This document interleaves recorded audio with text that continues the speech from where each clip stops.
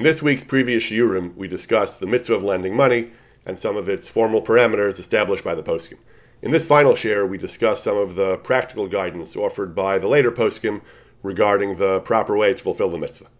The Pele Yoetz brings the rules of precedence of the Gemara, that ani v'asher ani kodem, we give precedence to an ani, a poor person, over an asher, a wealthy person, v'afilu la'akum b'ribis u'l'Yisrael b'chinam, even if the non-Jew is paying ribis and a Yisrael wants to borrow the money for free, Yisrael kodem, a Jew has precedence over a non-Jew. Pele Yoetz adds, though, hakol lefi hatzarach, everything really depends on how much they each need the money. If the ani wants the money to buy mostros, to buy luxuries, things he doesn't really need, and the usher wants the money to satisfy a creditor, to avoid humiliation, busho, chlimo, bizayon, and to avoid having his credit damaged, shal haftadas emunaso, then certainly he says the usher has precedence because he's the ani. Even though even though his net worth is higher, he's the ani. He really needs the money, and the ani just wants it for superfluous reasons. Furthermore, he adds, this that we say that a Jew b'chinam has precedence to a non-Jew b'schar, that only applies to someone who has ample resources. L'mi sheherchav Hashem es gvulo, and he has ample resources to support himself, k'dei chayav, elsewhere, even if he lends this money out b'chinam. Such a person is a mitzvah to give precedence to the Jew because he'll still make a living somewhere else. But a person who needs the capital because of k'dei chayav, to support himself, to earn a living, we say chayach hakodman. As we said, that's what the Agudah says, the Erech Shai says, that's a limud zchus on people who don't lend money b'chinam, because today everything is k'dei chayav. However, the Pele Yoetz cautions against taking this too far. Even though the Erech Shai said, hakol is k'dei chayav, the Pele Yoetz warns us that people today rationalize, that they say everything is k'dei chayav, which is really what Tosfos and some of the poskim said, but if kesef le'yispa kesef, people are greedy, and they're going to say they can't lend any money out b'chinam. Hashem knows. Hashem knows if you really could or you can't. Hashem knows if you could really afford to make some free loans. That's why the Torah warns you about this, that there's a strong temptation to say, I can't afford it. The Torah says, Hishamar lecha, pen yeh davrim levavcha bli aleimar, karva shnasa sheva, shnasa shmita, v'ra einecha bechicha evyon.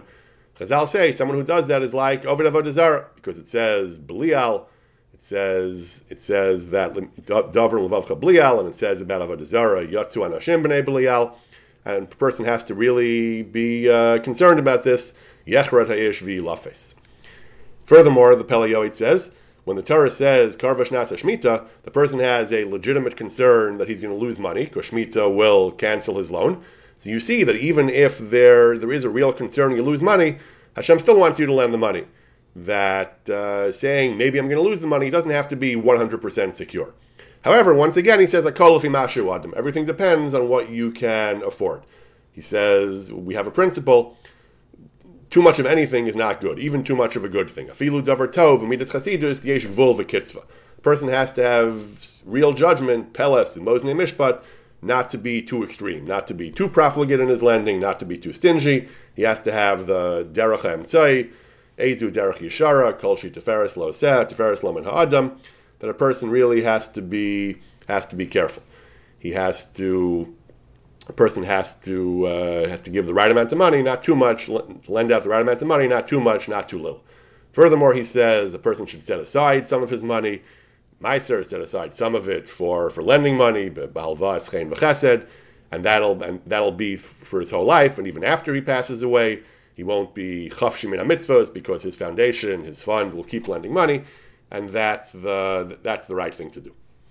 The Avas Chesed says that throughout Avas Chesed he's explained that a person should set aside some money for a gemach fund in his home, but then he says that's really not enough for that. He explained earlier, because if a person has to make a decision each time to pull money out of his business, that's hard to do. So a person should set aside money to use for Gmilas Chasadim. But he adds that's not really enough. Not everyone can afford to set up a real fund to lend meaningful amounts of money. Some people don't have the time.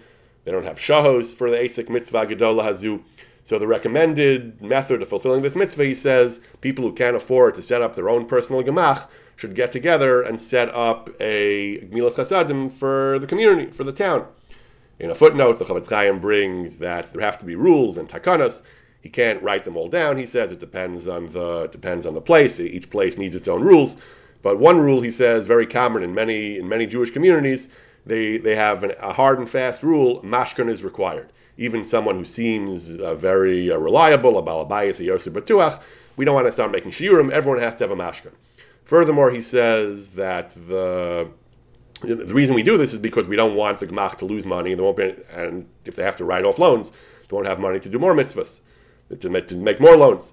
He says that when a person makes his own gemach, he can be flexible and set aside his own rules. But barabim, a public fund has to have fixed, well-established rules. Seder and haga kavua lazeh. And the most important thing is, he says, you have to have people who will supervise the gemach and make sure that it's stable and sustainable. That's the most important thing in running a gemach.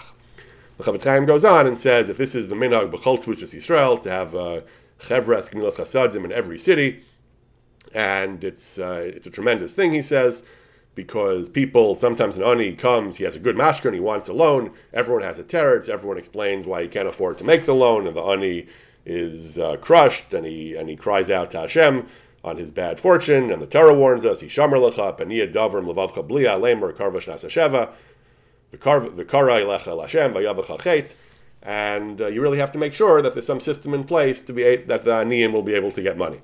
Then he enumerates a number of advantages to having a communal gemach.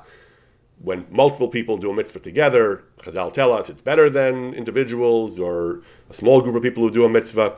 Furthermore, the Chavetz Chaim tells us a great chiddush. He says, even though if the amount of capital you put into the gemach is relatively small and many loans wouldn't really include your money, nevertheless, it's pashut, he says, the Kadosh Baruch Hu gives you credit, sole credit for doing the mitzvah, because without your money, the ani won't be able to get money from the gemach. The gemach needs everyone's money, and therefore you get schar for the mitzvah.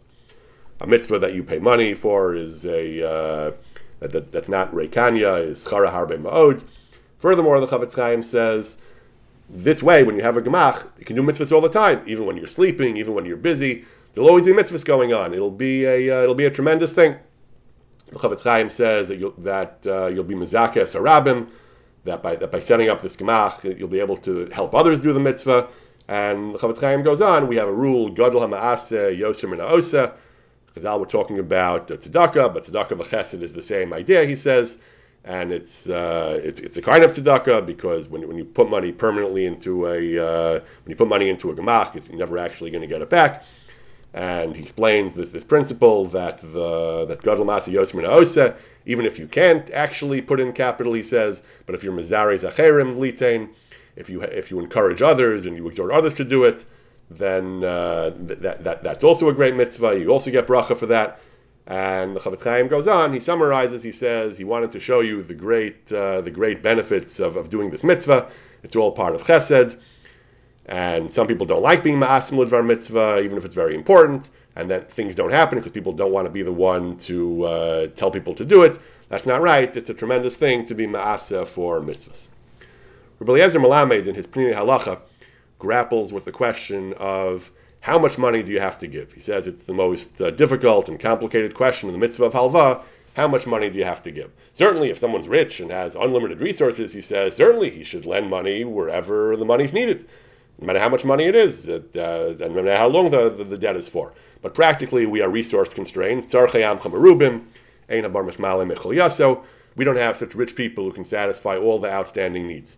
So then the question is, practically, how much money should you lend? How much do you have to contract your expenditures to have more money to lend? Do you have to pull money out of your savings and so on? Do you have to stop buying better food, delectable food? Do you have to give up vacations? He says, what does the Torah really expect you to do? So first of all, Rabbi Melamed says, it's obvious, it's impossible to set up shiurim brurim like a kazayas of matzah or something like that. We can't set up rigorous shiurim. It depends. Every person is different. Every person's income and expenses are different, he says. We can't really give shiurim. We can't really learn from tzedakah, where the poskim do give some shiurim. We say you shouldn't give more than a chomesh, because maybe you'll get poor. Because tzedakah, you're actually spending the money and you're not getting it back. But halva, you anticipate the money will be returned. So you can't really give. So we can't say that you can't give more than a chomesh. You could give more than a chomesh. It's possible. On the other hand, we can't say that every dollar you have that's not currently being used, you have to lend out to people who need it, because maybe you'll have new opportunities that will arise, he says. And you can always invest money, he says. So, and also there is the possibility money won't return. You hope it will, but maybe it may not be paid back. See, so it doesn't make sense. You should have to give all your money for loans for people who need it, he says. But you can't say, I need all my money for investing in business, he says, because then what happens to mitzvah halva? The Torah certainly expects you to give some money for a halva. We also can't say, he says, we can't define exactly what are considered extra expenditures and luxuries, because, again, certain things are necessary for simchas hachayim, to have a happy and normal life. Depends on the person, he says. So since we can't give exact shiurim, he says, we just have to establish the basic rule. Everyone has to understand, everyone needs to make an effort to help his friends as much as he can, without injuring his personal needs, without injuring his fundamental serious needs. And in order to make sure that the decision, the balance you arrive at between your own needs and the mitzvah of helping others and lending money, it's very important, he says, to learn the great value, Chafetz Chaim spends a lot of time on this, the great value of the mitzvah of halva, and in general, the great value of chesed, and through that, you'll be able to weigh, with the proper values, you'll be able to weigh how much money is the right thing to do, how much money is it appropriate for you to lend, and how much money should you save for yourself.